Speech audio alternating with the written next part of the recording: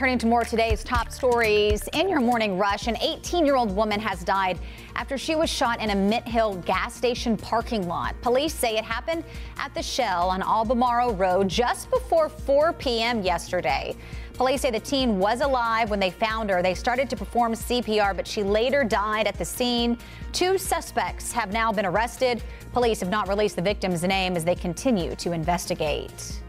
A Union County High School football coach will be laid to rest this weekend. Parkwood High School's Terrence Giddens was honored at the school last night as players, students, and staff members remembered him. He died unexpectedly last week. Giddens took over as head coach back in 2020. His funeral will be in his home state of New York tomorrow. And the FDA has granted emergency use authorization for the first COVID breath test.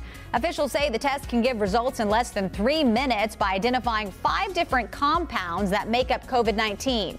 A recent study found the test can accurately find over 90% of positive results and 100% of negative results.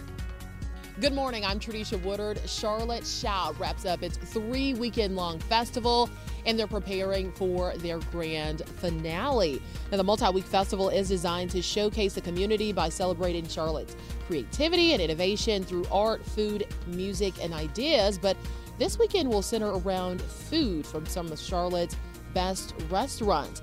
They say the last event ends Sunday at 6 p.m., and the art will stick around until 11 p.m. that night.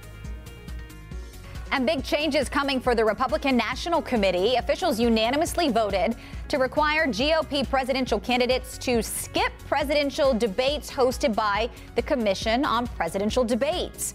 RNC officials say they will find new, better debate platforms for Republican candidates.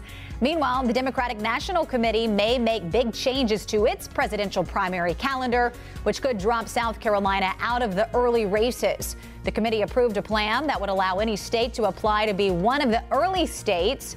The new calendar is expected to be announced by July 15th. And that's it for your Morning Rush.